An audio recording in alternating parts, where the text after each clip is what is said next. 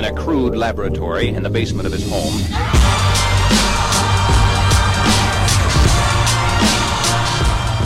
Welcome to the CEO Rater Podcast. It's your host, John Mayetta. If you like this podcast, subscribe at Apple Podcasts. Leave us a 5-star rating while you're there. Visit us at ceorater.com. We are the only crowdsourced platform where investors, customers, and employees may anonymously rate and review CEOs and companies.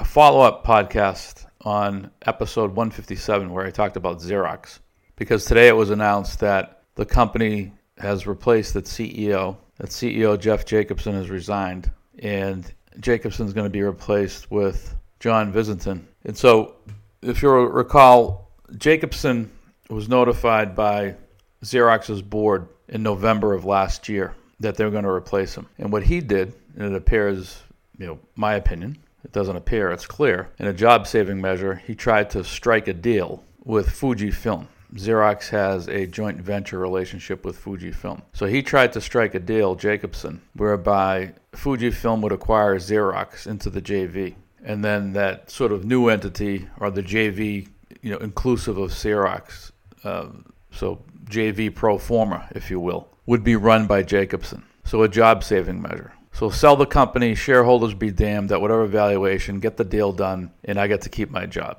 which is a big no-no. Private companies and public companies. You have a fiduciary responsibility to your shareholders, and if you and the board believe it to be in the company's best interest to pursue a deal whereby you're going to try to sell the company, you have a fiduciary responsibility to get the highest price for the company. Responsibility number one is the shareholders. And so a judge ruled earlier this week, and we talked about it on our previous podcast, whereby the judge ruled Jacobson as being conflicted, given that he put his interests ahead of the company's. And so Jacobson stepped down, and John Visentin is a former HP, former IBM senior exec. He had been working as sort of an operating advisor, operating partner to Carl Icahn. Carl Icahn and Darwin Deason are the two largest shareholders of Xerox. Deason is the entrepreneur that founded ACS, which is a company based in Plano. I believe it was Plano. I'd visited them a couple times,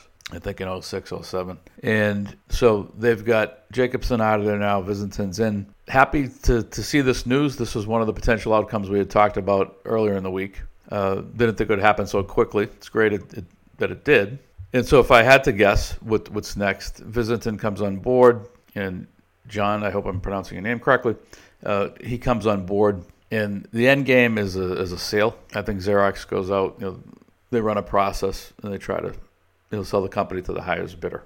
I don't know if they tried to do that immediately, or if it's let Visentin come on board for 12, 18 months, try to tighten things up, boost margins, and once you could show sort of an upward tick in EBITDA margins, then you start to run a process. So you have a little bit of history to show. You have a little bit of dry powder left on the margin line at the time you begin to run your process.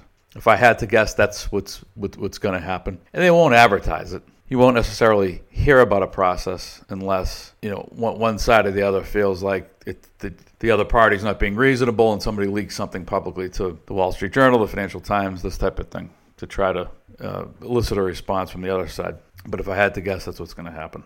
Xerox will run a process, and Xerox will be sold to... I don't know that one of the large services companies acquires Xerox. I don't know that IBM Global Services would want Xerox. I don't know that Cognizant would want Xerox, that Wipro, that Tata, any of the big Indian IT services providers. I don't know that Accenture would want Xerox.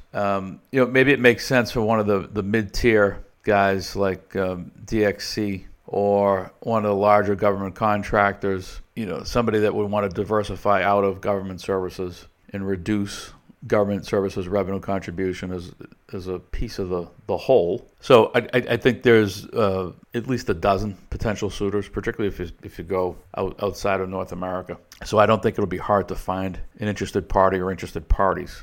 But I think it's probably more important to, at least in the immediate term, capture any low-hanging fruit, particularly on the EBITDA margin line, and then start to run your process. That's all for now. See you next time.